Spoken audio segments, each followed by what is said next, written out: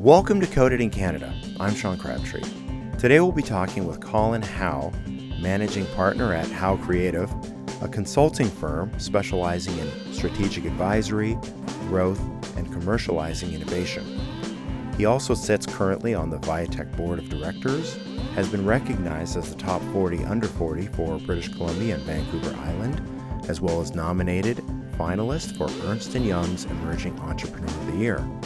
He also sits on the BC Innovation Council as Entrepreneur in Residence, as well as being a trusted strategic advisor to many others.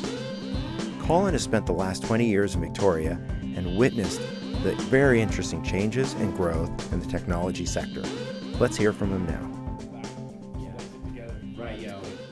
Pick up on the keyword and go. Yeah. Speaking of post, so the tapes are really big. And just like television was was interesting to me about you and I were talking about the storytelling process and creativity, but I found myself in quite technical positions. Mm-hmm. Then when I was teaching, I unfortunately didn't, I found myself still not teaching the creative side of storytelling. And even though a lot happens in post, you're often trying to make a story out of somebody else's idea. That's what happens in post, is you're inheriting all of the raw material and seeing if there was a story there. Right. If not, you better make one. Yeah. Oftentimes you feel with all of these pieces. Oftentimes you feel like that. You're like, and what was this about? And then, I got internet fever. And you're seeing how all that content could go out over. Yeah, and I was working at the time, and I think the film school that I was in, it really parts of it were really enjoyable to me. It taught me a lot about organization because I had a student body and an instructor, faculty, and then I had the owners of the school, and then I had the administration, and it turns out all of those groups wanted different things all the time. Mm-hmm. So I learned a lot about organizational structure and process around how to manage divergent stakeholder groups early in my life. There was high altitude training in that for me because they were so diverse and they all wanted different things so managing everybody's expectations and managing a process that tried to help everybody be successful in what they were doing was tricky. Right. At a small film school. Yeah. Internet came along. I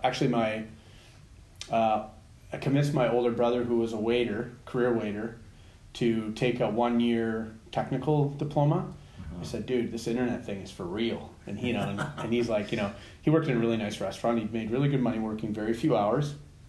And, but I think he knew it was sort of like, okay, I need a career change. I was like, take this tech program. And he's like, computers? Because even though we always had all the computers, the TRS-80, the Apple IIe, we always had them. It was our younger brother who was actually the hacker.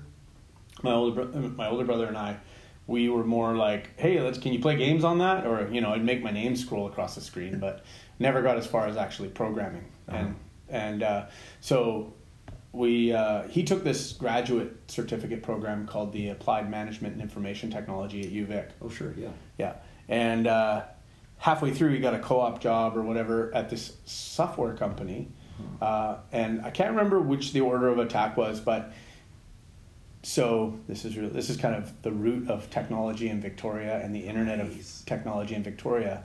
There was a company here in town called ACD Systems. And ACD Systems was a company that was making what it stood for was Automated Catalog Distribution Systems. And the owners and founders had intended it for it to be a CD-ROM based solution for looking up car parts. What they didn't know was that they hired a brilliant engineer who built an amazing imaging interface on top of that called AC/DC. Like the rock band, except it was SEE, so AC/DC. Right. And that product was maybe one of the top, after WinZip, maybe the top piece of shareware in the world for imaging viewing in the world. And so WinZip was massive, for freeware, right? So freeware was the first thing, what preceded what apps and everything was, and software distribution was shareware. Right. Apps you could get for free. Yeah. And then if you used it a lot, it might prompt you to bother you to say, hey, maybe you should pay for this. You've been using it forever. Yeah. So it was like shareware. That's what we call it. So we had one of the original, most successful shareware companies in the world here in Victoria. How I found out about them was they were bundled with Mosaic. Mosaic was the first internet browser that could load images. Right. I mean, there were browsers before Mosaic, but my experience of the internet really happened in Mosaic, where all of a sudden I was seeing graphically intensive web pages. Right, of course, Mark Andreessen's work. Right, and they bundled AC/DC. No. Yes. And so I'm sitting there on, on my whatever 9600 baud modem, coming in, and I'm the prompt and the copyright of this application AC/DC, Victoria, BC, and I'm in Victoria, and I'm like, that's impossible, in a way. And then and I don't remember if I said to my brother, you need to go get a co-op at this company, or if he happened to get a co-op while I was I can't remember the order of attack, but we definitely zeroed in on that company, he and I. Like, there was a strategic. Right. We should go. We got to get this guy. Yeah. We got to go work. I can see strategy in many of your titles here. So and I think what it was I just said, this thing is it's gonna be big. I don't know what it means, but it's gonna be big. Right. And so he went and got a co-op job there, technical co-op. Yeah. That was the last technical job he ever had. And then I had to take a few runs at getting a job there. The first time I went in through the founders and the owners of the company, and I kind of met with them for breakfast and said, they're like, hi, nice to meet you. What do you want to do? I said, I want to build your company. And they were like, thank you very much. And I got up and left. Yeah, that was it. That was the most failed non-job interview I ever had. But what ended up happening was the guy who was the vice president of marketing and sales, who my brother had met while he was doing his co-op there, he put him on to me, and I met with him, and I changed my pitch. Right? I said, what do you need me to do? Bingo. Yeah, and he was like, I need you to come in and be the marketing coordinator. So I got in through the marketing coordinator job posting that they had, but the reality was within 30 days I was running their management meetings for the company, and then just my career kind of snowballed there because really nobody had the organizational strategy side of it figured out. Like, that was not anybody else's job, and nobody was taking it on. And I just come from a place where that was the only reason we were still in business at the film school. Right. So I immediately became the glue guy who was trying to figure out, who are we hiring? Why are we hiring them? Who's running what department and team? Who's fiscally managing different spends? Who's making decisions around spending? Who's making decisions around strategy? Who's making all the decisions here? And what's the process? And I applied my kind of interest and passion and to figuring it out. Wow. While we took the company public and grew 100% year over year for 4 years. Wow. So that was the birth of my tech career. Right. Was sort of being thrown into an environment that was really chaotic and really growing fast. Right. And had a lot of externalities, international business partners, the process of going public, what I would say is an interesting but inexperienced group of people. What I mean by that is most people were doing the job they had there the first time ever. Right. Because there were, you didn't have software product managers in 1998. Yeah. Like, not in Victoria. Right. Like, if you post that job, you ain't getting one. Right. Nobody's coming to knock. You're hiring somebody who's doing something that might look like that and then hoping you can get them there. Right. So a huge part of it for me was like hiring, onboarding, training, and then, but built out different aspects of that company. Like, there was no product management office, so we created one. Right. There was no project management office for all the IT related stuff, so we created one. There was no IT department per se. There was one guy. We created a department. So all of that was a big part of what I got to do, which was build the company. And I'm very fortunate that I had so much support and encouragement from the people who didn't want to do it. I'll bet. It was amazing how much they let me do. Yeah. Wow. So you really had the free reins. I did. That's incredible. Yeah, I was given pretty much. I felt like there was, I remember, and it went to my head a little bit. Yeah. A little bit. Imagine. I think, I was not in a bad way, but just like I felt really empowered, but I felt a lot of responsibility. Mm-hmm. And so then when things were difficult, I think my tolerance for people to come in and sort of be dictatorial or try and change what I was doing without the awareness that I had was, right. and I was, so I'm, it did lead to conflict, and I learned about that, and I learned about a lot of things there. Yeah, I'll bet you did. Yeah, so it was like a really amazing experience overall, though, and I don't regret it at all. And of course, it kind of helped me to be who I am. So yeah, for sure. But that company, hatched out a whole bunch of really talented and interesting projects and people and companies.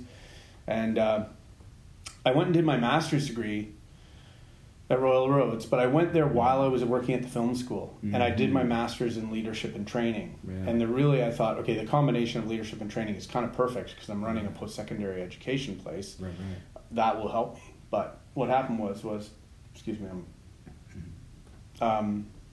happened was I signed up for my master's, I got into my master's, and then I went, I want to go work for this software company. Mm-hmm. So I jumped out of my career in filmmaking and teaching film into a career in building an internet company. Wow. And my master's, like I had finished half of my master's, but like I jumped midship. Mm-hmm. The problem was that running a film school, as challenging as it was really a kind of a 40-hour-a-week job. Mm-hmm. It was kind of a 9-to-5 thing. Right. Yeah, it was when it was open. Kind of a no-brainer. Students, they come, they leave. They don't want to be there late, nor do the faculty. Yeah. You stay late, you're by yourself. Yeah. Going into an internet company in 1998. Big difference. 70-hour weeks. Yeah.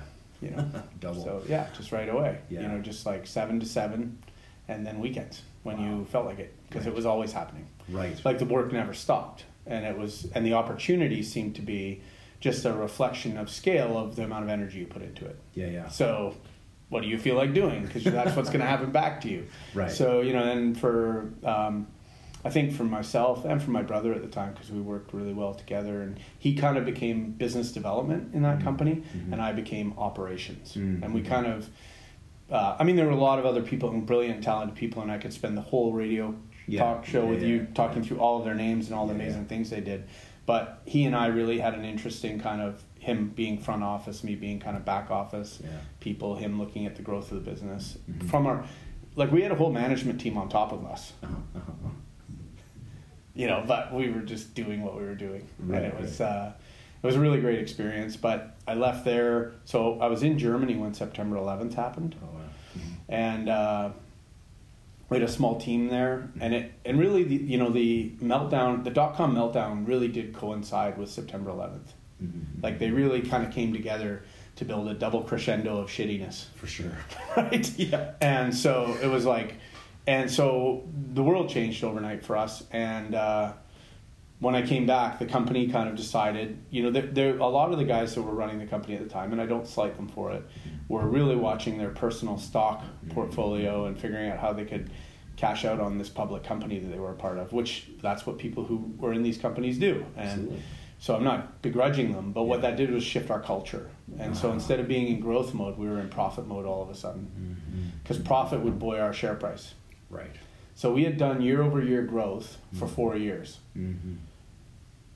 That next, then the mandate was, okay, we're going to finish this year at a loss unless we cut. So we cut 35% of our headcount in the spring, and I was given the task of cutting a portion of what that staff was. I was given a piece of paper saying, can you put some names on this piece of paper and cut a bunch of your people. At the time I was running the internationalization team, because this is the long backstory, but bottom line was I didn't have anybody that I really felt I could cut without seriously diminishing the value of the company and service. Sure, absolutely. I didn't have anybody that was kind of doing finger painting in the corner.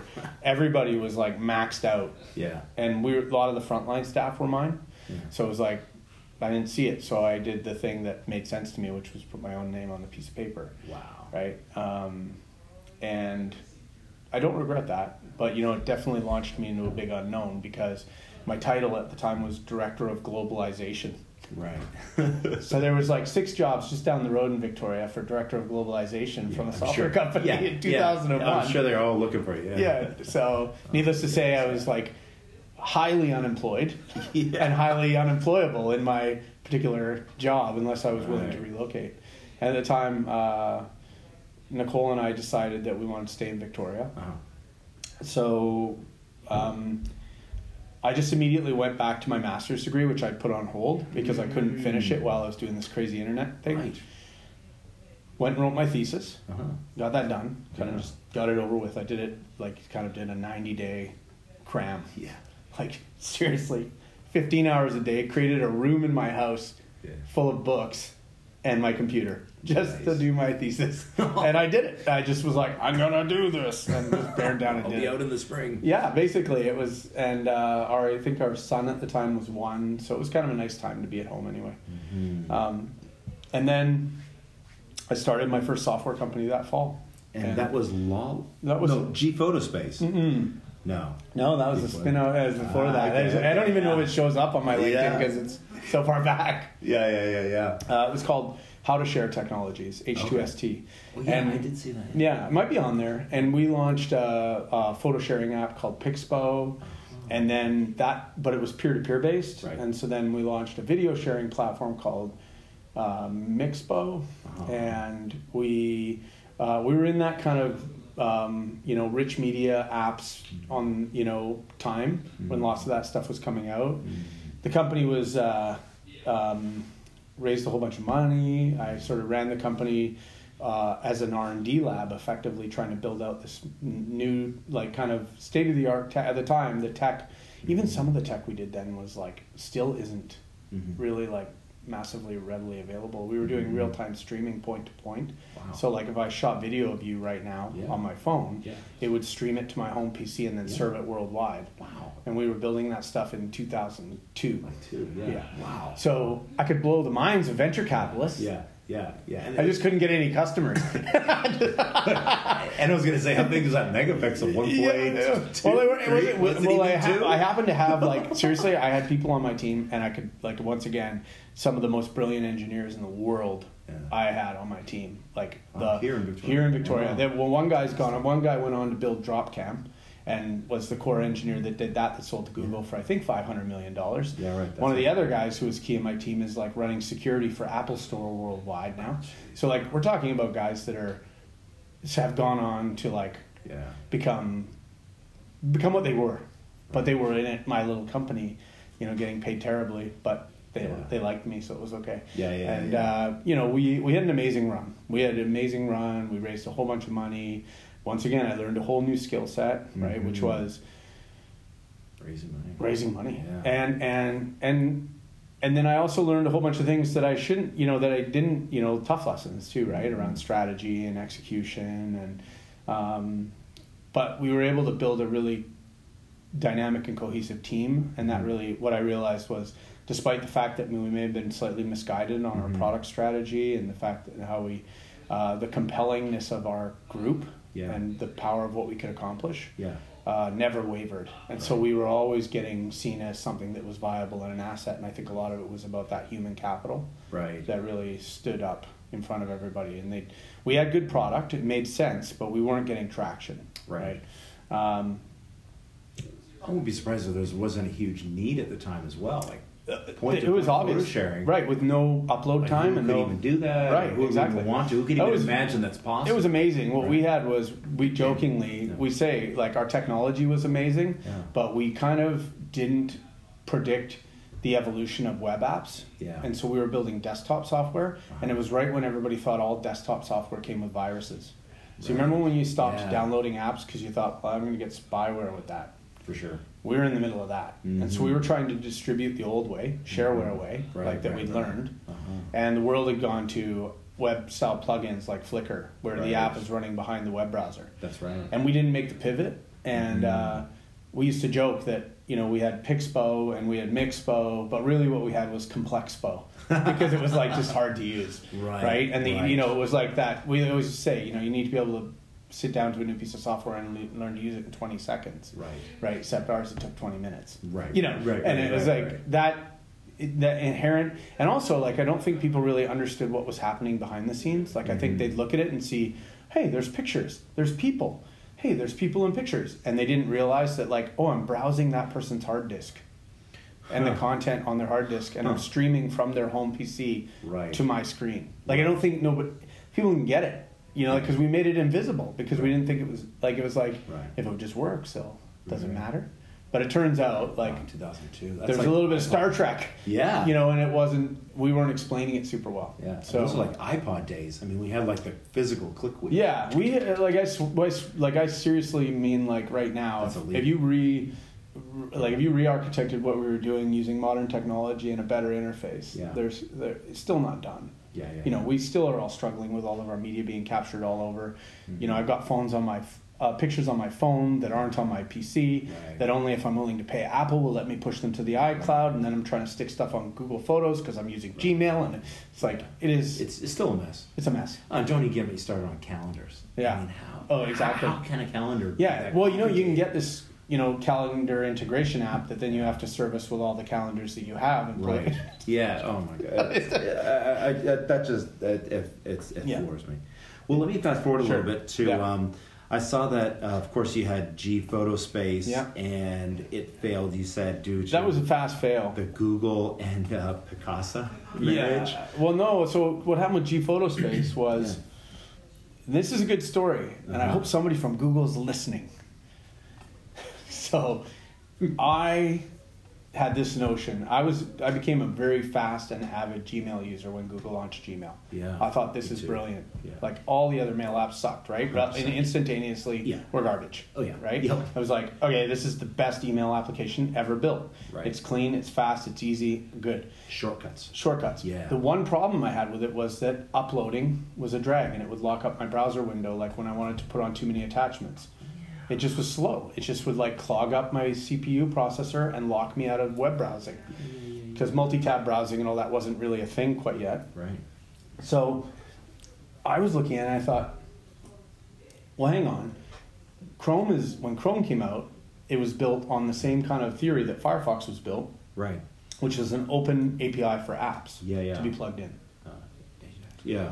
I can't remember what the Mozilla Foundation, I can't remember what the API was. Yeah. But what happened was, so I had this notion, I was sitting there and I was looking at it and I was thinking, okay, well, we know how to, like, background stream content like crazy, like in what we did with Pixpo. Right. But what we have here is a pent-up audience with a problem, and I have a solution.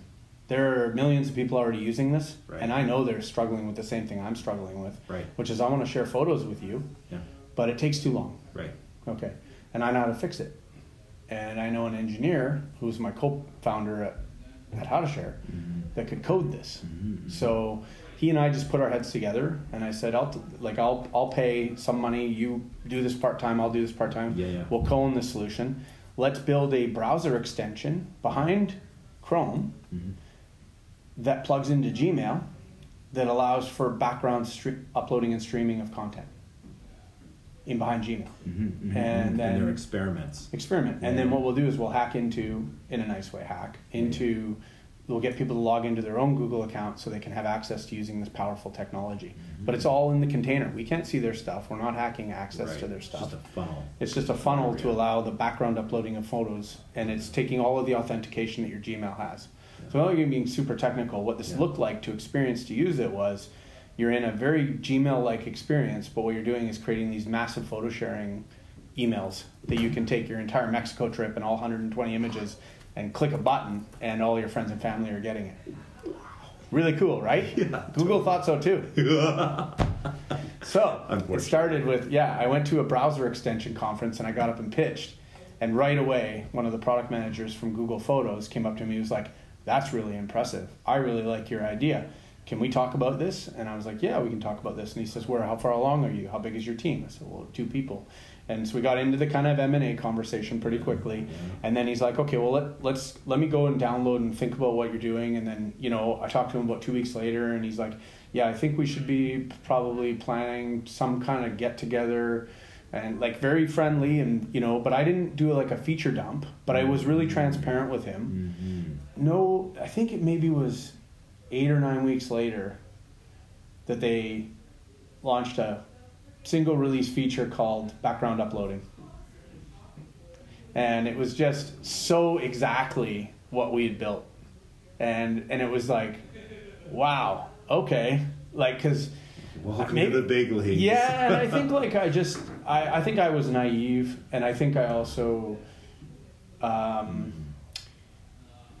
don't know. I think I maybe thought that they would be smarter and better for them to think, well, these guys innovated that. Right. What else will they innovate? Like, I thought they would value our capability as much as the solution. Right. But what they valued was the solution. It taught me a lot about Google. Maybe just in that circumstance. And I've had lots of dealings with Google. So it's not like I think they're all one way. But, you know, to me, I didn't sort of go, oh, they're so evil. I was a little bit like, shame on me for being so gullible and thinking that, you know, but it was a good learning lesson. So, you know, gPhotospace is just like, it looks like a tombstone on my LinkedIn to remind people. I don't know if I've actually written in there, Google kind of ripped me off on my idea and did it better than me quickly after me. That's probably what it should say. And I'm okay. Well, maybe someone will put that on your Wikipedia page. Click over there. I'm curious about Lolly, but I also want to, I see we just have about 10 minutes. Yeah. If you want to give us maybe a brief intro into that, because I see it was just a year, and I'm so curious on what the arc of that was. Sure. So how Lolly? So a lot of what my current work is like is that I get approached by companies, at early stage companies, who are trying to figure out some part of where they're at, if they're stuck, or they're you know, maybe they're trying to market validate their product, or they're somewhere stuck in their process. You know, or they think they need more help, they need more guidance or more strategy. Right. So a friend of mine was working with these two guys out of Vancouver. One was a lawyer, and the other was a IT guy. And they, long and short of it was, I was introduced them through you know, their curiosity about whether they were taking the approach of, have you ever heard of Doctors on Demand? Yeah. Okay. So they thought that was their original concept, was we'll just take law online. Right. We'll make like legal appointments and meetings online. Right. You know, my view of it at the time was that I didn't know if that was a business. Yeah. I didn't understand if the legal profession could work that way. And I couldn't make an assumption that that would work or not. Right. But what I knew was that if you look at the way the legal profession and law in society is affected, and I don't know if you know much about it in BC, and I don't know if it's true everywhere else, but like the courts are backlogged in a way that is like, it's not like general public knowledge probably how bad it is, but it's really, really, really, really, really bad. Wow. Okay. So like, it's like the gap is growing and we can't keep up, and we can't, and part of it is because people can't resolve their own issues, right? Yeah. And so the law is getting more and more involved with more and more stuff, but it's actually quite petty and minor, but it becomes expensive and major through the intervention of law, right? So law has become what was a solution has now become its own form part of the problem. And so when we looked at Lolly, what we were looking at was, is there a way to disintermediate law from the process? So you and I have a dispute. You build a fence, and you don't get the property lines checked, and you build it on a my lawn. And so you wanted me to pay for half of the fence because it was a neighborly fence, but you built it onto my property, and I'm pissed off, and I don't feel like I should have to pay half of the fence that you built on my property. Right. That escalates. We both get lawyers, we lawyer up, we're going to fight about this, and I'm going to take you to small claims court, and you're going to, and all of a sudden it's a process. Right. And it's a process that really should have been reconciled a different way. And so what we did with Lolly, what happened was the lawyer in Vancouver, who's a really awesome guy, and I really liked him, was really into doing something that mattered. The problem was that they had built out a technical platform for 2 years that he heavily invested in, and that it was he was carrying this legacy code base that he had paid for, and that he was trying to figure out what to do with. And so we got involved late, and we started trying to figure out how to make this a solution and pivot what was going on. But the pivot was so large that it was like the re-up and the reinvestment was going to get back into $500,000, $1 million of new money on top of the old money. And you know, sometimes you're just like, are we going for that or are we not going for that? Right? Is that really what we're going to do? And I think we hit that wall, you know, as a group. And it was just like a question of like, who's in on this? Because really what carries things, and you need capital, but really you need talent. And the talent has to really believe and feel that it's going to be doing something that really matters, right? And no amount of capital in the absence of talent is going to make something good happen. Right? Yeah, that's a good point. Any company I've ever been in, if there weren't good people there, if it's going to amount to anything, it's because there's good people trying to do something. So I think we just had that awareness. Not you would see in my profile, although not all of the tombstones are in there, but like there are tombstones. You know, I don't think it's bad. You know, in this type of business, I mean, that's one thing I always joke about is... It's a badge of honor. It's 20-year overnight success. Right. You know, it's, I think, like, I often say that the reason that I'm successful in the work I do now, which is really strategic advisory, is because I failed a lot. You know, and people are happy to pay me to help them not fail like I did. Right. So they have to find their own way to fail. And then sometimes I can help them avoid it, but... You know, that is, you know, that's what comes with being in this profession and trying to do this work for a long time, is that you have new failings all the time. I'm sure I got a whole bunch of new ones coming to me. But, you know, that's really important because I think that you know, startups and entrepreneurship is a process of learning to fail successfully. This sounds funny, right? But that's how you do it. You fail successfully because you take the learnings, you keep moving, you do something else, you keep learning, you grow, you try, you know. And I think, you know, that's it's uncomfortable, right? So it goes against our nature. So well, let's leave it there. Okay. More from Colin after the break. Let's take a short break for our sponsor, Roundtable Consulting. Roundtable Consulting serves organizations in providing facilitation and research, as well as business and strategic planning needs. Roundtable Consulting also helps with reconciliation, from building a more inclusive workplace to diversity training. Learn more at roundtableconsulting.ca. My thanks to Roundtable Consulting for their support. Now let's get back to the podcast. All right, and we're back. For those of you who care, we recorded this, the first one, about a week and a half ago, and we're doing part 2, and it just happens to be after the Viatech Awards. Wow. Yeah, it was awesome, man. First of all. Loved it. Erin Skillen. Yeah, she killed it. Crushed it. Killed it. Unbelievable. Yeah. It's like she could do that for a living. Oh, you know what I mean? Like she's very talented. Silicon Valley. Yeah, she's very talented. Yeah, that could have been a... Yeah, it's awesome. Yeah. I felt really, super appreciated that. Yeah. And really, honestly, I don't know who else could do that. Like, and I mean that sincerely. I don't know who else. Yeah. Because it takes a particular type of person, and then also her familiarity with the community.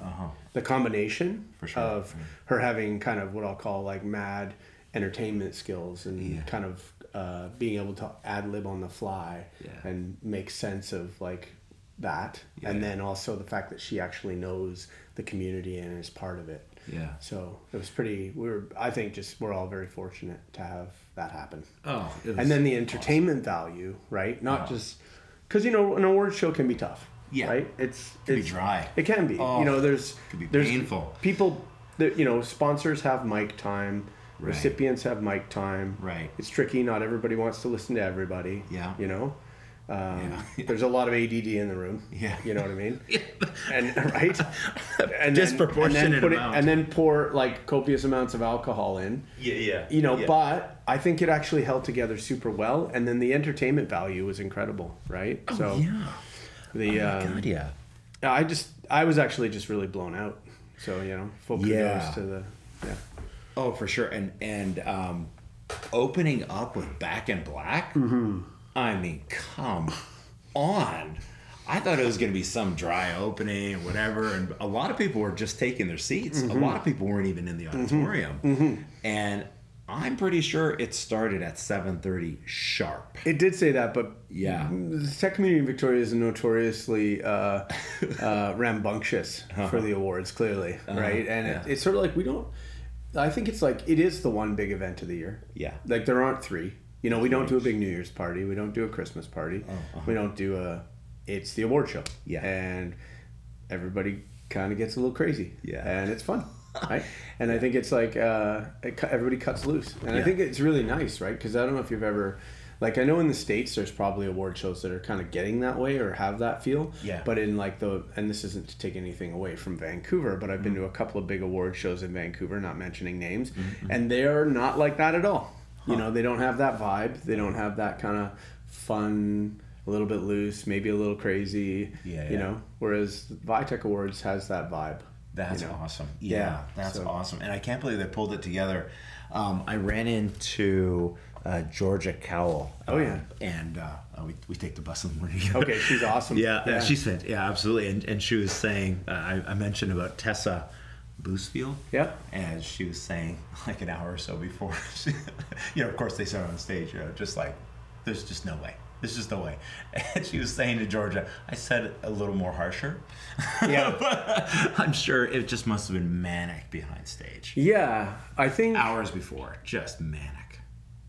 it's a big production. Yeah. And Tessa's right in the middle of it. Yeah. Right? Like she quarterbacks the thing. And so, you know, she's calling audibles and she's making it happen. Oh, she did all the cues. I think she just runs. She's like Dan's kind of probably executive producing, right, in a way. Yeah. And then she's producing. Yeah. That's my understanding of it. I mean, I don't. For sure. I honestly, I try and not talk to them. Yeah.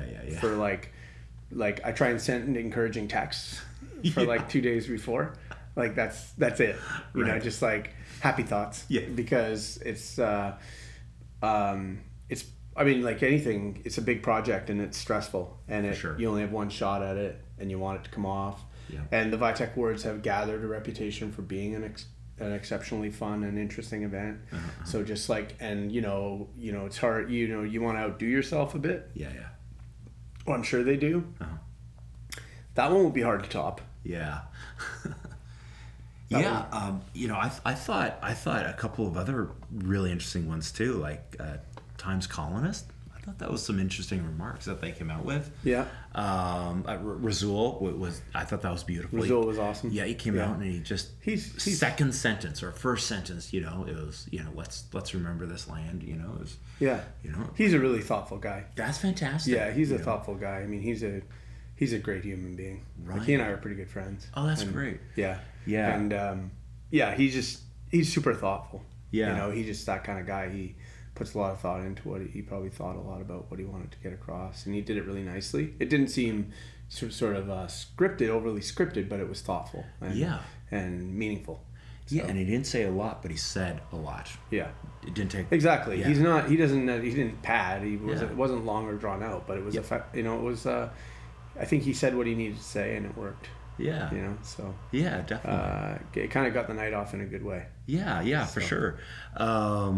Yeah, I think that was a bit... Oh, I mean, the entertainment. I mean, those guys... I mean, the choir... the choir, absolutely. Outrageous. Yeah, the Atomic Vaudeville. That stuff's top shelf. Wow.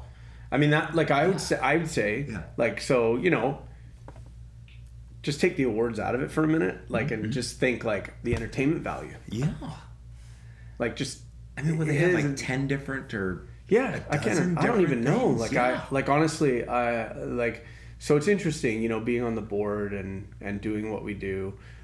We don't get involved in that because we're overhead in that way. Do you know what I mean? And it's not really our place. High level. Yeah. Yeah, like I mean, they just need to know that they're encouraged and supported to do what they need to do. And I'm sure if we wanted to help in some way, it would probably be like more tactical, not strategic, because there's only so much room for so much strategy when you're trying to do something like that. For sure. And a lot of opinions isn't going to make it better. Yeah. So less people. Yeah. So I even the most I've ever been involved was last year and the year before I emceed. Yeah. So did the little what Razul did this year. I did that part the 2 previous years, but a little different, right? It was a little different setup and timing, and I had to kind of do some stuff, but very much like. My part was like, here you go, Colin. These are your talking points. You're on it this time. You're off at this. Like, it is not like, let me just get up and do what I want now. No. And then insert something funny here. Yeah. That's what you get to do. Try. Yeah. Sometimes that backfires. I don't know if you've ever sometimes when you try and go up and think you're going to try and be funny, it's like, boom. Yep.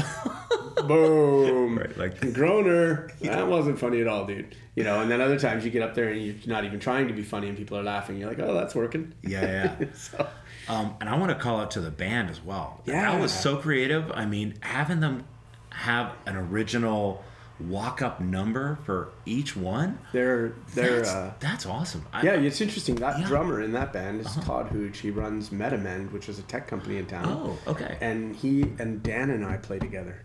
Separately. Okay. Which is kind of a cool little weird. Yeah. So it's my buddy up there playing the drums. Right on. That's kind of a small world thing, eh? Yeah. So it's like, and I, all the week before, he and I are chatting, and I'm like, "Are you ready? How's it gonna go?" And he's like, "I'm excited." What he said was, playing in that theater, the acoustics. Oh. He was like, "There's not a better sounding room." Really? He's like, to play in the Royal Theater. Nice. So he was really pumped about that. And I mean, they're really tight and they're really creative and they can do that stuff. They're all really talented, clearly. Clearly. Yeah. When they had a lick or something that was, I don't know, 20 seconds or 30 seconds. I mean, they nailed it. I mean, they're doing, they had a couple twists, like Sarah, when someone came up and it sounded like you're listening to the song. I mean, they nailed it. Yeah, it was really creative. I love that. Yeah, and what's cool about it is that it has kind of that it had kind of like the Tonight Show kind of feel. You know what I mean? It has that vibe of like the house band capability. Right. Do you know what I mean? It has that vibe. You know, not Paul Schaefer, but like or from but it has that kind of like the roots are. It's happening right in front of us, and it's all part of the masterpiece. Pretty cool. No, I thought they nailed it. And then the ending, of course, was ridiculous. It was totally fantastic. I mean, all the orcas and stuff, and maybe this is not new to anybody else, but it was new to me. It was my first award show, and it was fun. Hang on, I think there's what was there like 1,200 people there or something? Wow, something like that. You think, So that means there's at least 500 people there that haven't been there. Because the max was I think 700 or 800. So you would have been like I would bet. Oh, that's interesting. I would bet that more than half the people there it was their first award show. Wow. Yeah. In a way, do you know what I mean? For sure. So just because more than half the people, the whales are new. Right. So it's awesome. Yeah. And and I've how many pictures you see online afterwards of people posing with whales? Yeah. Absolutely. Yeah, I got one. Yeah. I made sure to grab one. Cool. All right. Well, it was great, and I can't wait to see next year's. And it was really fun. I don't know if this is a new thing or not, but I love that there was a video snippet of all of these different workplaces and teams. I really got a feel for their culture, and I thought it was just enough. Right on. It wasn't too much. And just it was like 10 seconds or whatever it was. So nice. they planned on. I mean, this is the part I know. So I helped out a tiny bit with the after party because they, as we were getting closer, just the management of that, it was easy. I didn't do much. I just a few emails and a few phone calls, but we were organizing to be at the after party sort of by 10. Right, that was the intention. The show will wrap at 9:30. Yeah. Clearly, that didn't happen. It was like 10:30. It was like 10. 15, 20, I can't remember exactly. So it was a couple of glasses of champagne in. But, for sure. But the reality of it was, it went longer and it wasn't dry and boring. Totally. And that, honestly, is like unto itself an achievement for an award show. Yeah. Right. So, I mean, I came out of it kind of feeling like I was fully entertained. I felt really positive. Yeah. You know, it was nice to see Maya Mackey win. Yeah. You know, and Scott Phillips, he was sitting in front of me, and he's a buddy. So yeah. it was great. And Cano, you know, I don't know, like I cause just knowing people and then seeing them get acknowledged feels really good. Yeah. You know, Yeah. after a long time. So. Yeah. I do want to go back to the point that you made, which is I'm glad you mentioned that the length, because I also didn't look at my watch the whole time, and I'm notoriously like, I will do that. Right. Like, oh, okay, I just got popped out of this sort of reality. Yeah, I got popped back into reality, right? Yeah. And like, oh, what time is it, right? Yeah. And I didn't look at my watch the whole time until break, and then I compared it to where we're supposed to be. Yeah. And sure, I was surprised it was, much later. Yeah. But not when I was in it. Right. I wasn't looking at my watch when I was in the auditorium. Yeah. So Yeah. that's a success for sure. And I don't know how they could have got it to be 45 minutes shorter. Oh yeah. And that was I my don't know where first thought. there was I no was like, 45-minute gaps. could So they did people have cut it down? Yeah, like if every like I don't know where that 45 minutes was in that. Yeah. Like I can't see. I don't know where that was. Yeah. Like where they could pull 45 minutes out of what happened. Yeah. It's not like there was some extreme. There were no amount of super times, long speeches. Yeah, There were yeah. no long awkward pauses. There were no 5-10 minute miscalculation. Please sit still while we figure out what broke. And people took an appropriate amount of time to get up to the stage. Yeah. In some cases, it was really fast. Yeah. Some cases, a little bit slower. Yeah. Yeah. But it was never too crazy. Yeah. Yeah. So I thought they did a great job. Cool. Moving on. Yeah. So, so we never even got to what you're doing these I days. know. Last I time. think I just flashback. I think I was just bashing Google. Yeah. Even though I love Google in all ways that makes my life work. Right. I think I was more bashing I kind of was playing on the old don't be evil. Yeah. Just be totally capitalistic and dominating. Right. I think that's That's in not there, is but- that yeah. that's not evil. Is that evil? No, I'm saying you can do that. I support you. Thank you, Larry. No Right. problem, Sergey. We're doing great. You rock. Kick ass. Are those glasses on? So of course, I mean, I see you have 11 things that are current on your LinkedIn. Yeah. I don't know if I've updated it, so some of it could be fiction. Yeah. Okay, well, I'm just gonna. Do I have like? I'm gonna Chief one line a Magician few there? things. Yeah, here. you go. Yeah. Well, we can draw Shall lines. we go through through the stuff. list? No, let's please not. That would mean I feel responsible. Yeah, right. And then I have Like, to, I really haven't talked to those guys in a long time. Yeah, exactly. Chief of Oh, strategy. right, they're a client. I hope they're doing okay these days. Oh, that's what that email in all caps was all about. Yeah. Ooh, I put you in my spam filter? Yeah. Now that's evil. I guess then, what maybe a good place to start is what consumes a large amount of your mind these days? Burning Man. Yeah, Burning Man. Oh yeah, or getting up on it. Okay, That's yeah. just right now, though, because Right. the big festival's coming up this weekend, as you know. Oh yeah, probably. for So, sure. No. I did ask a few people. I said, "Hey, Colin's gonna be on the show. What do you think? What should I ask?" And 100% of the responses were ask about Burning Man. Yeah. No, I'll talk about that in a minute, but I'll answer, like, I think Yeah. you're, in alignment with the work and tech and what I do. Yeah. What occupies my mind is, I kind of, for me, what makes me feel good about when I'm working, and what I like to feel like when I'm working, is that that I'm having the impact I want to have, like that the results are reflecting, even if not in the moment, but I can feel the potential for the results to be reflected back at me from my work. That's really important to me, and that I feel utilized and in a way optimized against whatever my work is. Like, so that's how I like to feel. And so, and I do feel like that a lot in my work. And so, my work, even though it is kind of, there's quite a bit of diversity in my work, and I do lots of things. There's actually a lot of it looks different, but actually is similar in function and form, which is I work with people who are trying to transform their organizations to be more successful. That's really what I do. And I try and, to be perfectly honest, I try and find people who I can relate to really well and find it easy to believe that they're going to be able to do what they want to do.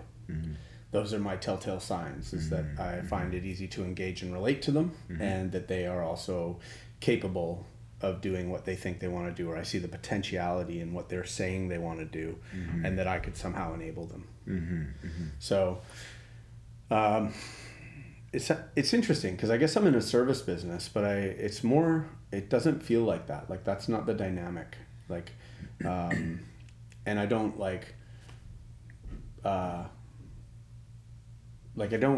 it's very relationship based. It's highly relationship based. And coaching is a really big trend, right? And coaching and mentoring and those are aspects exist in my work, but they're not how I think people would say, yeah, he does coach or he does mentor, but that's not really what I try and do. Is partner. I try and live in the challenge with the person I'm working with. I don't try and help them just do it by themselves or try and tell them how they can be more reflective on their challenge. Like, some of it's that, but some of it's just actually embracing the problem with them and saying, what are we up against here? And linking arms in a way. Like, what can we do? How can we think about this differently than we were? And then the other thing that, is, strategy is a big part of my work, right? So strategy is actually just to dispel the myth. If anybody thinks strategy, and I think people get like, ooh, strategy. Strategy is actually, in my opinion, this is my opinion, of course, and I could definitely be bashed to death about this, but is a fairly shallow field of knowledge. I know there's lots of books. Yeah. And I know, like we were talking about, I know there's lots of content. For sure. But really the actual process is actually not expansive. This running a strategic process is not every single human being does it. Every single human being knows how to do it. Right. Every single human being does it often. It's just that when you apply it with rigor and diligence and a level of kind of commitment to it, then it can provoke change, right? It can provoke a different strategy. Right. But it's not. So, I'm kind of... It's not rocket science. No. Yeah. It's really... A huge part of it is just being able to do critical thinking. Is to just understand your own natural biases and how you look at things, and separating yourself and trying to understand, from which perspective you're coming from, but then try and separate yourself from that and have a more holistic or global view on what's happening without painting it with your experience. For sure. That's the beginning, middle, and end of strategy in a way, right? Is not tainting everything with your own perspective. Right. Insert Zen meditation here, right? Yeah, exactly. Yeah, this is where we're going to go all into metacognition, and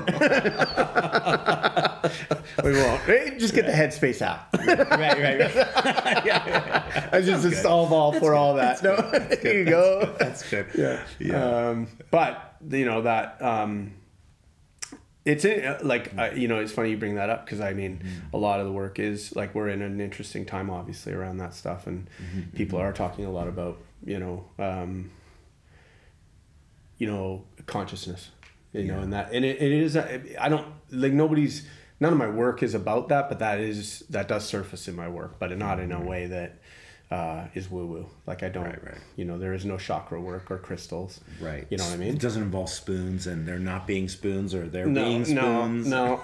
None of that. But there are times where people get in their heads and, don't understand that they're telling themselves a story. Right. Right? Yeah. We all have a narrative. Yeah. And sometimes that narrative is not helping you. Right.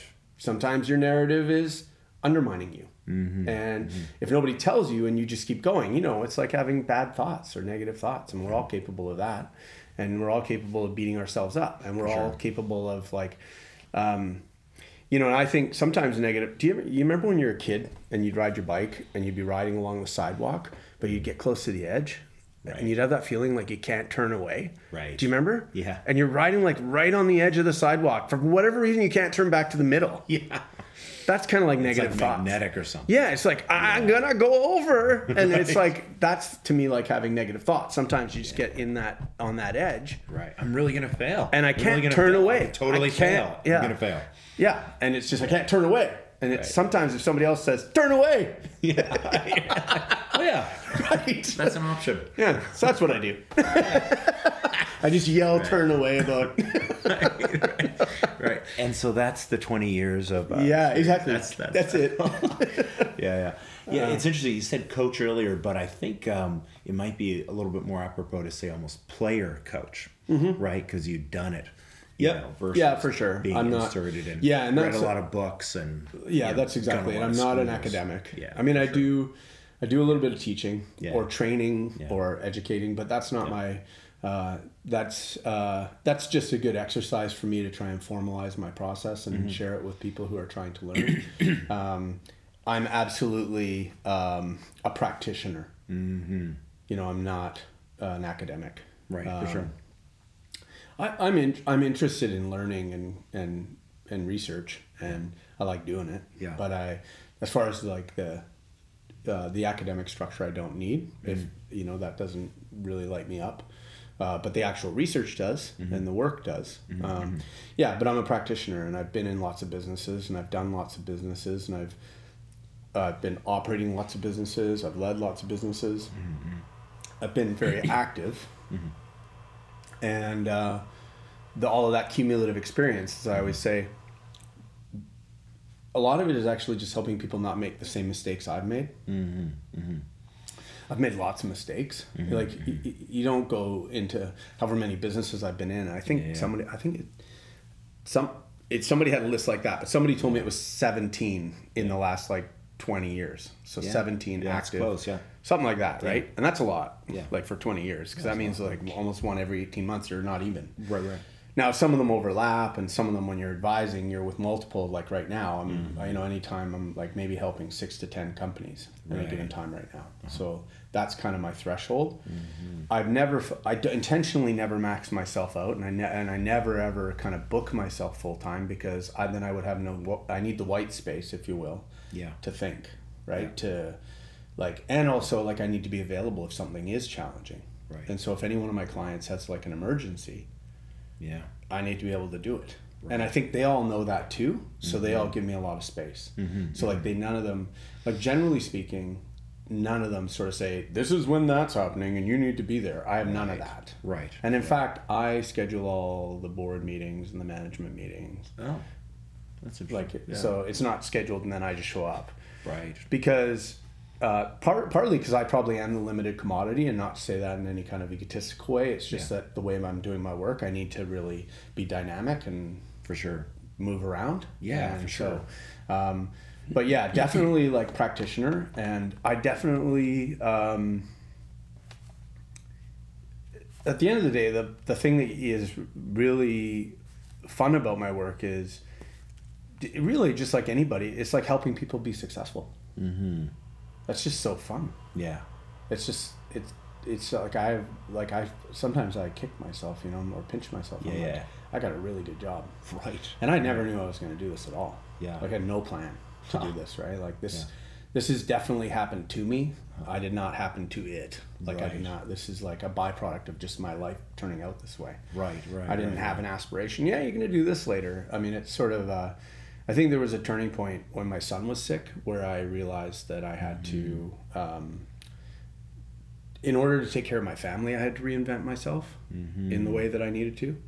And part of that meant being more focused and deliberate when I was working, so that when I wasn't working, I could be more focused and deliberate about my family, about taking care of my family. In order to do that, I had to stop being so 24/7 workaholic guy. I had to be able to compartmentalize my work in order to be able to go and deal.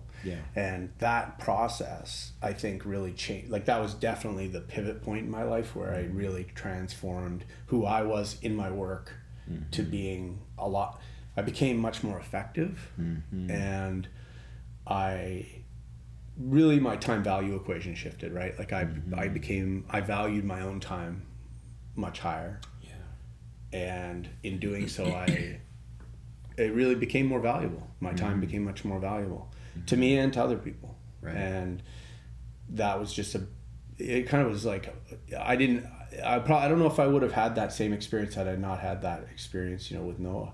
So it was like kind of in a weird way, it's like a positive outcome of a really negative experience. Right. Silver lining. Yeah. Yeah. I mean, there really are none in childhood cancer. Yeah. Like there's no, whenever any really, actually, let me go this. There's a person in the community right now whose child is quite sick, and there's really not much you can say, honestly. Like when I bumped into her at a social event and she told me what was going on, and all you can really do is hold space for them and sort of let them know that you care and that but like there is no silver lining, because it's just like you're kind of, when your child is sick, it's your worst nightmare.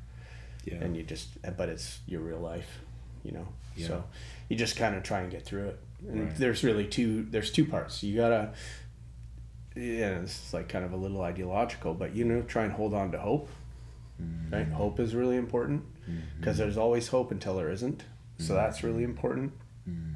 And the other thing is the healthcare system is there to treat, but they're also there to reduce pain. Mm-hmm. But they don't do anything for fear. Mm-hmm. That's not really their job. Mm-hmm. And if you leave it to them, they might not do it right. No offense to them, mm-hmm. right? Sure. So as a parent, that's the thing you got to focus on, is reducing your child, like getting your child out of fear, mm-hmm. because they will take care of pain, you take care of fear. Right. And that's a really clear delineation that I had when I was going through that. That's your job. Yeah, my job is, they will deal with pain, I will deal with fear. Right? Go. Yeah. And fear is almost the opposite of hope, right? Yeah. It's like if you're stuck in fear, you're not very hopeful. So right. Hope is a good way to move yourself out of fear. Yeah. Beautiful. Yeah. Wow. You mind if we just return to strategy? Yeah, let's go back to... Yeah, because I think a lot of people would be really interested in hearing maybe a few tips. Sure. Like I like, it's funny. Like this is like, anybody at Royal Roads, if you're listening, I apologize, because I teach an 8-week course on strategy that could be taught in 3 seconds. No, but I'm joking, but I'm not. Like, but learned in 20 years. This is the thing, right? There's all this information, right? Mm-hmm. And you gather it, and that's extrinsic, that's external analysis, that's your SWOTs, that's your Porter's 5 forces, that's your, like, all of the strategic processes. It's the blue ocean, it's all just like external analysis. Mm-hmm. Let's just sum it up. Right. Collect all the information you can, mm-hmm. and try and figure out what matters. Mm-hmm. And then go inside, mm-hmm. and try and figure out what to do, mm-hmm. based on all of the findings. Mm-hmm. Mm-hmm. That's strategy. Mm-hmm. It's not more complex than that. Right. That's not an oversimplification. That's reality. We all do it differently, but the biggest tip is, that I would have, really does go back to that what I mentioned, which is critical thinking, which is, mm-hmm. what I would say is like, in the moment that you think you have the answer, try and find at least 2 more good answers. Try and give yourself optionality, mm-hmm. on because if something is just so apparently the only answer, mm-hmm. Mm-hmm. sometimes we convince ourselves, we have that bias, right? That affirmation bias or confirmation bias, mm-hmm. to just like affirm our first right answer. Mm-hmm. And sometimes that is not where you should stop, mm-hmm. right? And that is not where you should shift into action. Mm-hmm. And it's hard. Mm-hmm. It's hard to want to say, oh, I'm going to rethink that and give it another go and look at it another way. It's not really how we do it as human beings. So that'd be an important tip. And then the other thing is like, especially when you're working in an organization, in a team, is make sure that there is a collective commitment to executing the strategy. Because strategies don't work when they roll down off mountains. You know what I mean? they're the embodiment of the organization. They're the idea that everybody has decided to lean in on each other and work together to make something happen. Right. And so, the worst kinds of strategies are the ones where, the fearless leader hatches something, writes it on the whiteboard, calls a family meeting, tells everybody this is what we're doing, and everybody goes back to their desk. Right. Right. And it's just like, well, that's not going to work. Right. More often than not, even if it had the potential to work. Mm-hmm. So, it's the execution is more important in a way. You know, I've seen some really poorly articulated strategies executed very well. I've seen exceptional strategies. They if they aren't executed well, they fail, even if they're exceptionally well thought out strategies. Right. So your strategy is only as good as your execution. Mm-hmm. So,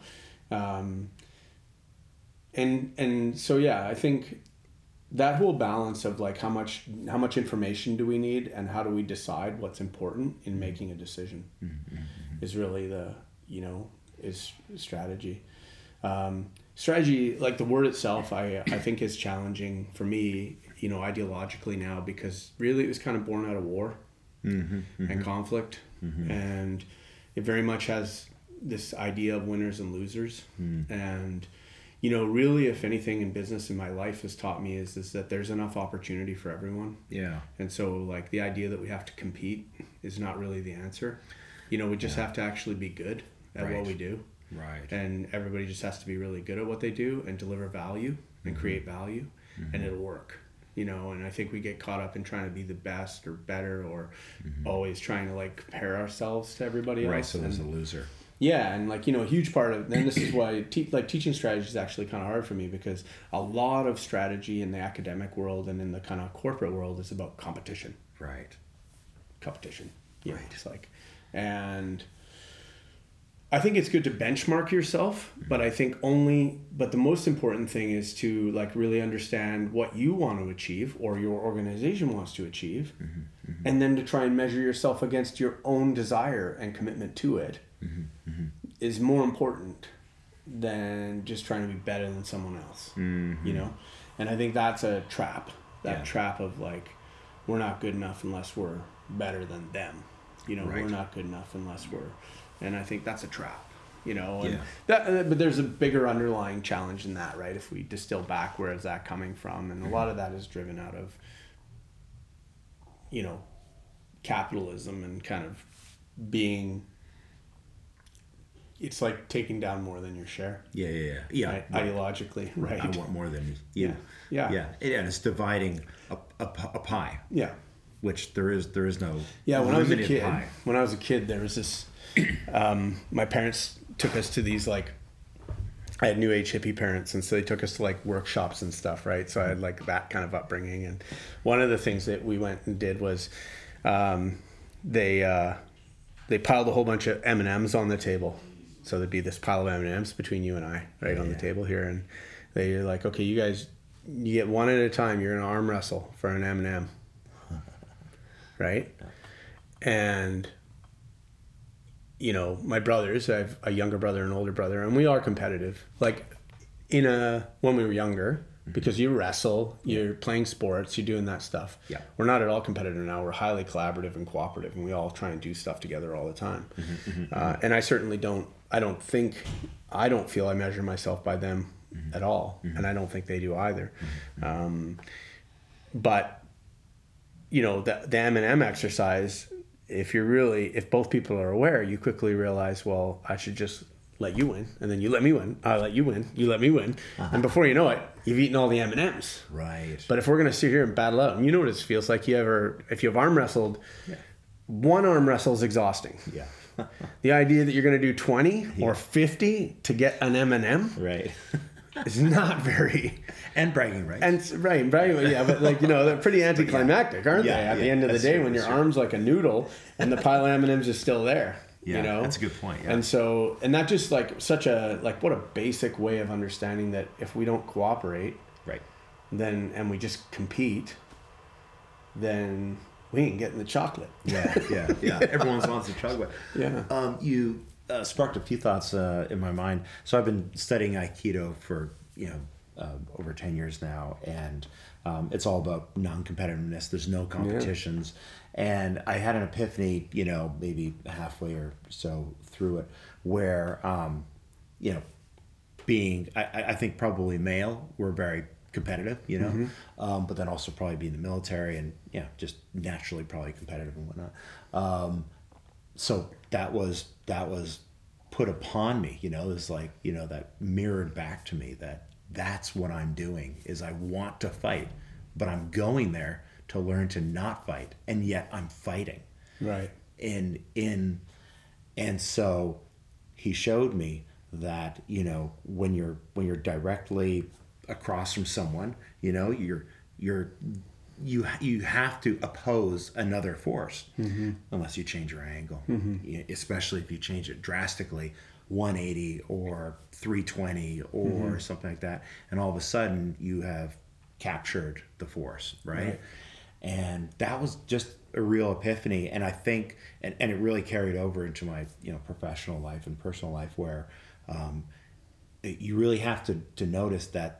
I think that's inherently human, that we have to, we have that survival instinct. But we're in modern times. We have the ability to, view ourselves from a different perspective and not do a primitive, response, right? And so that really, was very valuable for me. And a second thing that I'd heard along the way was, in business, you don't have to be better than someone else, but you do have to be number one. Doesn't mean they have to be number two, or the first loser, right? Yeah. Second's the first loser, right? If you're not first, you're last. There he goes. Yeah. Well, right. And then let's turn the race around. Right. But being number one in whatever you do. Yeah. Right. You're the best at what? Well, it's, totally. And I mean, like even hotels, you could say, like the W Hotel is the best at something totally different than the other hotels. Yeah. They have a particular experience. Yeah. And I mean, so particular value. Totally. And like, I hear what you're saying. And I think it is like, that is a societal thing. Clearly, like, we, I mean, it provokes a kind of a bigger conversation around kind of what all, like what evolutionary psychology, right, is really like, where are we at? Like, how far are we really from smashing each other with rocks? Right, in a way. Like, and where are our minds at? And how do we utilize our mind? We all know, we've all heard the reports. We've all been told that we're not actually utilizing that much of our brain, right? We've all, but I mean, on a positive note, where I think we are in society now is a lot more people are asking, what are we capable of? What can we do? Like, there's a lot more work going on in that way than ever was before. So that's really positive. I mean, I think we see like the downside of, so I think about, the way our brain works in terms of when we get thrown into fight or flight or freeze, and how those what are like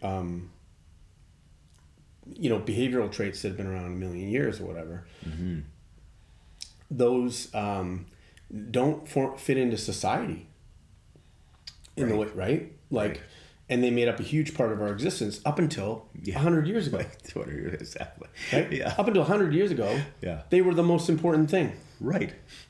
And now they don't fit. Right. But we haven't, so if if you look at any other animal or mammal, and you look at one from 100 years ago and you look at it today. Yeah. Like seagulls. It kind of looks exactly the same. Yeah. I mean, they might have better access to food because of humans. Right. But like, it doesn't look different, but we look very different. Right. And so we're in a really transformative time, and I think it's an interesting time that way. And I think life is interesting, like in the world, there's we have a lot of technology, we're starting to see how technology is really changing you know, I mean, I don't know if you've tracked like, you know, the Kurzweil stuff and the singularity. Are you familiar? Oh, yeah. So, you know, and like robotics and AI and Right. it's like buzzword city. I'm not going to say like blockchain and cannabis or else it's and then it's like, then it's buzzword bingo. Right, yeah, right. Bingo. Yeah, bingo. Oh my God. Right. But, you know, what I did want to say is like, in my way of thinking, like, we're starting to actually try and look at our brain like a muscle in a way that we need to train and work with and develop and build on, rather than looking at it like kind of master control that we can never touch. And even though when I look at neuroscience and I look at the way that like the science, it's rudimentary right now. Like anybody who tells me neuroscience is like giving us the answers, I'm like, not really. Yeah. Like if you look at it, it's interesting, but it's not like we're not all running out and getting a device and rewiring our brain, are we? Right. You know, well, we're doing it sort of unconsciously with our smartphones. Yeah, but right. that's like Only could fit inside my head. But like, you know, but in our experience of it, we're all aware that our brain is something that we are managing, right? And so I think there's a lot of interesting stuff going on there. And I think like, for me, that is definitely because I'm like, so, you know, being where I'm at in my life, you know, definitely. So if I look at it, you know, the shift that's occurring for me in my life, and I think this happens for most people who get into their kind of what I'll call middle age, right? Mm-hmm. Which is like, I feel like what's happening is my desire to, you know, is to I brought this word up the other day and somebody was like, actually Dan and I argued about this in a really healthy way. I said legacy, and he was like, well, that presumes you matter, you know? And it was like, we ended up in that conversation. I'm like, oh, here we go. Yeah. But you know what my point was not legacy so much as like, I want the world to have some version of me to be acknowledged or for who I was while I was on this planet. He calls it the dirt ball hurtling through space. That's how he describes it. We are the pink blobs of flesh, organic flesh, on the dirt ball hurtling through space. So that's where we're starting. We're starting the conversation there. Very hard for me to get to like zoomed out. You're saying, yeah, gotcha. And you know, and that we don't matter, and so it's like, okay, yeah, I get all that, but I'm here right now, and we're having a Starbucks. So, but. What I was thinking, when I think about it, I think like when legacy, it's not so much about like the body of my work. Really, what it is, and this is really, is I want my children to be proud of me. Yeah. You know? Mm-hmm. That's it. You know, and I think that's, you know, and maybe that, and the reason is because then I want them to be inspired enough in their lives to do something more too. And I think that, you know, as a kid, I grew up in a predominantly First Nations community, and I mean they have a lot of shit figured out. Yeah, they have a lot of stuff figured out that we don't have figured out. Yeah. In the way that they relate to each other, in the way that they hold family values. I mean, especially like to me, something that really the idea of 7 generations, like the way they make decisions, like I live my life thinking about that. Like I really do. Like I really try in my own mind to think about what is the long-term effect of this. And when I say long-term, I'm thinking like 100, 200 year effect of this. Yeah, and that doesn't mean that I'm like, you know, running around trying to hand sort recycling for the world. Right. Do you know what I mean? Like I got to do it in my own way, whatever that is. Right. But it means that I'm trying to be mindful, because I think being mindful, I think where we are in the world with information and society, I think strategically, and we'll get back to strategy, we have to be better. Right. Collectively and individually. Mm-hmm. I think we all know that. Mm-hmm. I think there's not a person on the planet, well maybe Trump, but had to work that in too, who thinks we're doing good enough. T-word, yeah. Like, and I'm not being hard on us. I'm saying like we just need to, like, are we sustainable? Right. I don't think most people think we are. I don't know. Yeah. I don't, in my gut, I don't sort of have that existential dread every night of like, I don't do that, because that's not within my control. Like, you know what I mean? Like, what can you do about that? Like, you're going to... Very little.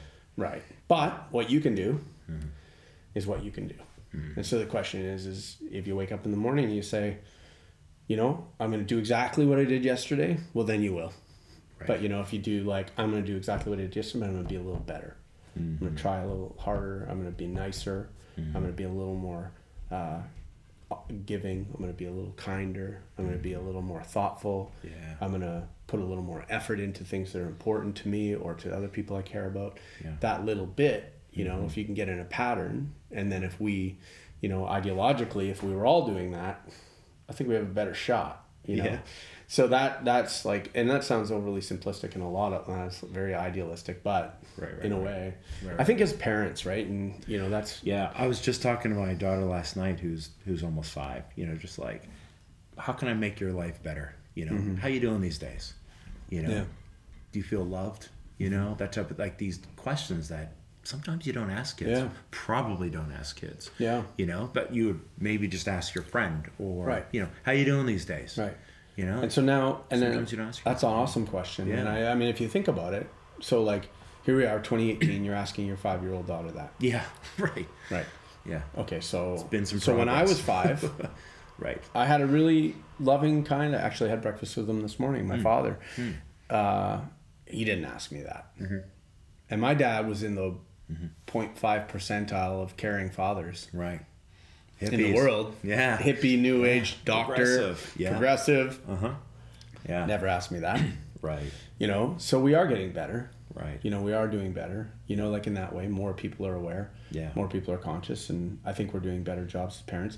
I think an area that's really, really important that we haven't really gotten into in a way that needs to really take some huge steps is self-care with kids. I think teaching kids to take care of themselves better is massively important, and I don't think we've really in our evolution have figured that out yet. And so, you know, it's kind of like, and I'm not talking like, hey Bobby, don't run into traffic kind of self-care. It's like, Bobby, how do you feel? How are you doing with your feelings? Like managing your feelings. Yeah, it's self-regulating, right? Self-regulation is huge, and we're starting to talk with our kids about that, actually. It's a fascinating subject, and one that's near and dear to me. You know, probably if I was to talk about one project that I'm working on right now, back to the list, it'd be about 3 years ago, I guess about 5 years ago, I had an awareness. I was listening to my son play, like he's on a lacrosse team, so I'm a lacrosse dad. Yeah. And I was listening to them talk about, so my hotel room was the hotel room that they all gathered in on this particular occasion because I would put my earphones in and get on my laptop and imagine they weren't there. And so there'd be like 8 12-year-old boys in my hotel room, you know, trying not to wreck my hotel room, but like just talking about whatever they wanted because Noah's dad has got his earphones in and is not listening. Right. But I could hear. Yeah. So, and what I realized was just the vibe and just having a familiarity and a awareness of anxiety and depression was that there were 2 or 3 kids in the room. 2 kids in particular were struggling with a high degree of anxiety, and a 3rd kid seemed quite depressed. So, and there's only 8 kids in the room, and 3 of them are clearly showing signs of mental exhaustion, fatigue, and stress in a way that clearly not healthy. 30-40% of and it's happening at that age, at 12, 13. And I'm like, okay.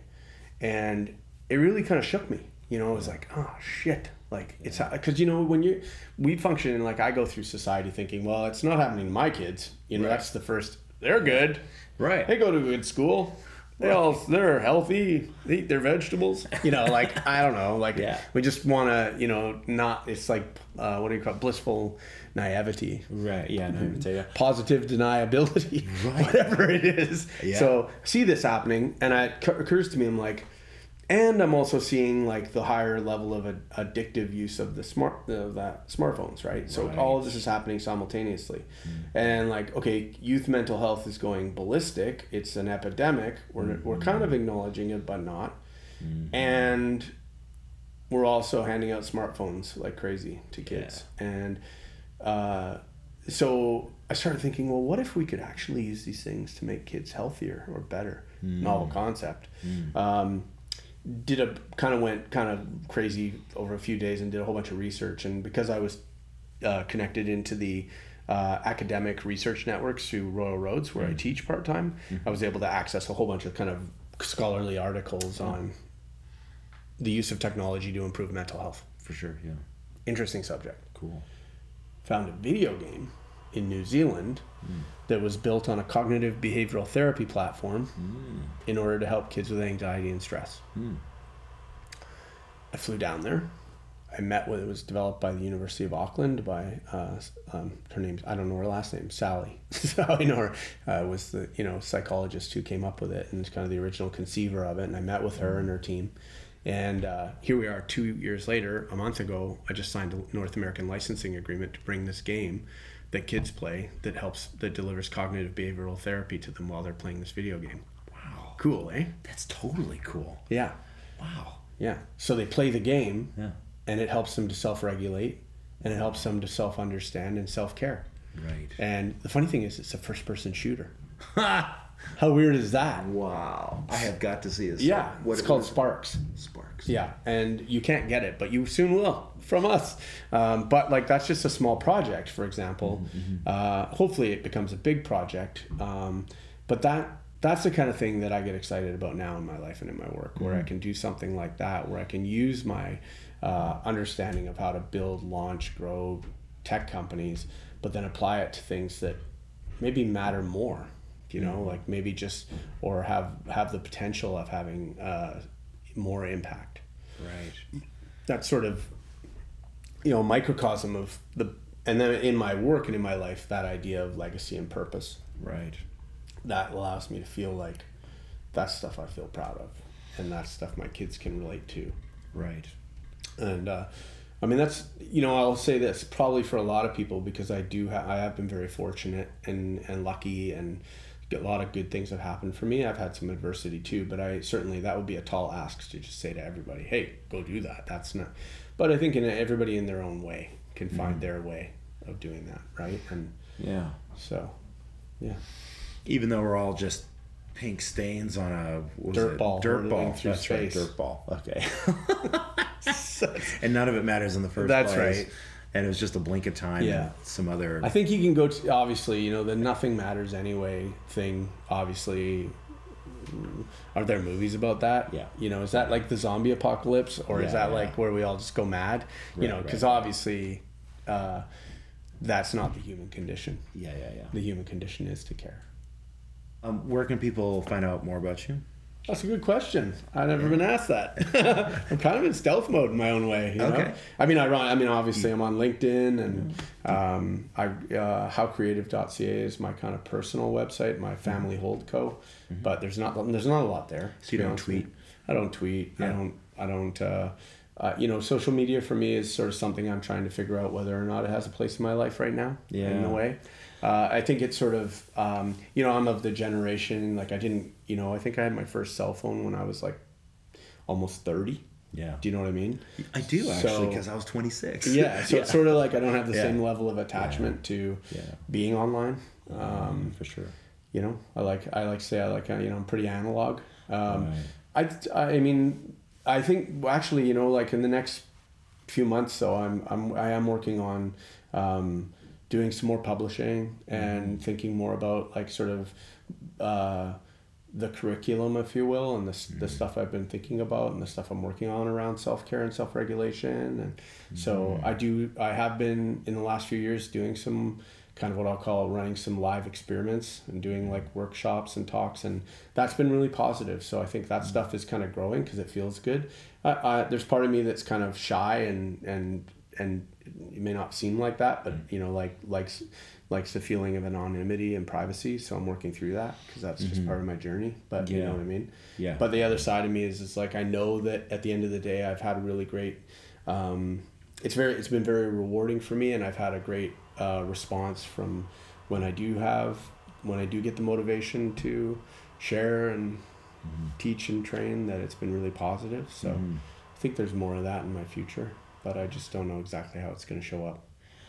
Yeah, I like that. I like what you're saying now, and tying it back to the First Nations that you're, I was just having this conversation yesterday with a good friend of mine who's actually sponsoring this podcast, and folks will hear more about him at the end, but they do great work at Roundtable, and what the work that they do with First Nations sort of exposes this brilliance, this genius, this deep knowledge that of course existed, before, our cultures came from Europe. And I read somewhere they talk about, not to say specific First Nations, but, scientists or whatever, sociologists talk about how sure there's 5 senses we're always, describing, but really there's more. And they talk about all these cultures, not to say First Nations exactly, but of all the cultures in the world, they actually talk about many other senses, like from Maori and Indians and, such as like your gut and other systems in your body. Chinese, have ways of describing them that we can't in Western medicine.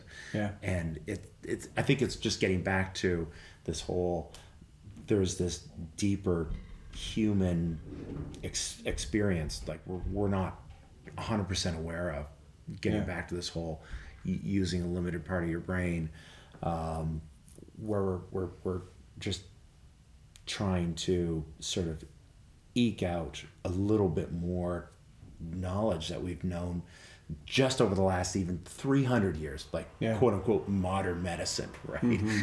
They're like, they're drilling people's, holes in people's skulls like not that long ago. Yeah. Right. And bloodletting. Yeah. And the guy actually, a doctor where I grew up in Port Hardy, actually went home and got a hand drill and tapped into a guy's skull in Port Hardy in the hospital while my dad was in that hospital in order to relieve the cranial bleed pressure. Wow. That actually happened. That's when I lived there, like that. Wow. Yeah, he's an amazing. I won't mention his name because he might not want the story told. And the person lived and was good, so it is a miracle story because the guy was going to die. Right. Because it's an industrial town, right? So there's lots of like mining, logging, fishing accidents. Right. And I think he got hit in the head by a log or something. But this doctor who was like the classic like small frontier town doctor was like, we need to relieve the pressure, and like he didn't have the appropriate tool. So he ripped home and got like a hand drill, like non-powered hand drill, and screwed into the skull, hand cranked into the guy's skull. Like, oh my God, that actually happened. Like that's not fiction. I'm like that. Should be fiction. Right. But it was like it's funny those. But I think you're right. Like we're in an interesting time. I actually I think I did go through a period in my life where it felt like pretty. Well, my kids asked me, they were like, if you could have been born at any time in the history of civilization, when would you have been born? Right. And my first answer was when my grandparents were born, because it was the end of the wars, or they were young enough to go through the Second World War without actually being a part of it. Right? So they were young teens or, and then they came out of that, and then there really wasn't, and then the Vietnam War, kind of, and then they died before we figured out that we were fucking ourselves up, in a way. Like all my grandparents died before we actually had the epiphany of, we're burning up the ozone, and we're eating, and we're at civil unrest like we've never been, and we're ideologically creating microterrorism everywhere, and all of the things that we're all aware of now. Climate crisis. Thanks. Google News, but at the same time, we have this incredible global awareness of how we're self-destructing. Right. And they died before that came along. Right. And so they kind of lived in their nice little bubble. Yeah. The naivete. The naivete, for sure. Right? Yeah. But then after I thought about it, I thought, actually, no. Yeah. I think, the youngest people, because in a way, and this is new for me, there's great adversity, but there's also great opportunity. And now, just like anything, strategically solve your own problems. So I'm happy with when I was born. Now it turns out I'm good with it. I'm good when I was born. I'm good with where I'm at. Optimism is like has returned to my life in a way that wasn't there for a while. For a while, I felt it was pretty like, man, you know, and there are reasons, Trump, to feel, right? Yeah, I'm not going to go into it, but there are reasons to not feel great sometimes by things, but you know, they pass. Yeah. And you see, and there's, you know, I mean, I guess I have a lot more faith in youth and the way that, you know, like I know it's, you know, the talk of millennials and how they, you know, there's a lot of kind of what I'll call criticism of their kind of the way that they show up in the world and how they're kind of narcissistic or whatever. And that's the perception, right? But my experience is they actually care a lot more about the world than we did. They care a lot more about each other, like, than we did. So I'd take that. Yeah. Even though if it comes with a little bit of narcissism, right, that's okay with me, because that's going to make it, that's going to solve the problem better than, well, I'm really humble, but I'm into world domination. Yeah. Like, humble domination. Yeah. You know, like I go with that one. That one there sounds better than that. So, you know, so it's just interesting, right? Yeah. Anyway. Humble domination. Yeah. I think I have to run. Yeah, let's go. Yeah. Thank you so much for coming here. Absolutely, man. Thanks again to Colin for joining us, and check out his consulting agency at howcreative.ca. Special thanks to our sponsor, Roundtable Consulting. Please do consider them for any facilitation or strategic planning needs, as well as reconciliation and diversity training. Our website is codedincanada.com. Our audio engineer is David Schwab. Our theme song is by Manjinder Benning. Our logo is by Mel McNeese. I'm Sean Crabtree, and thanks again for joining us at Coded in Canada.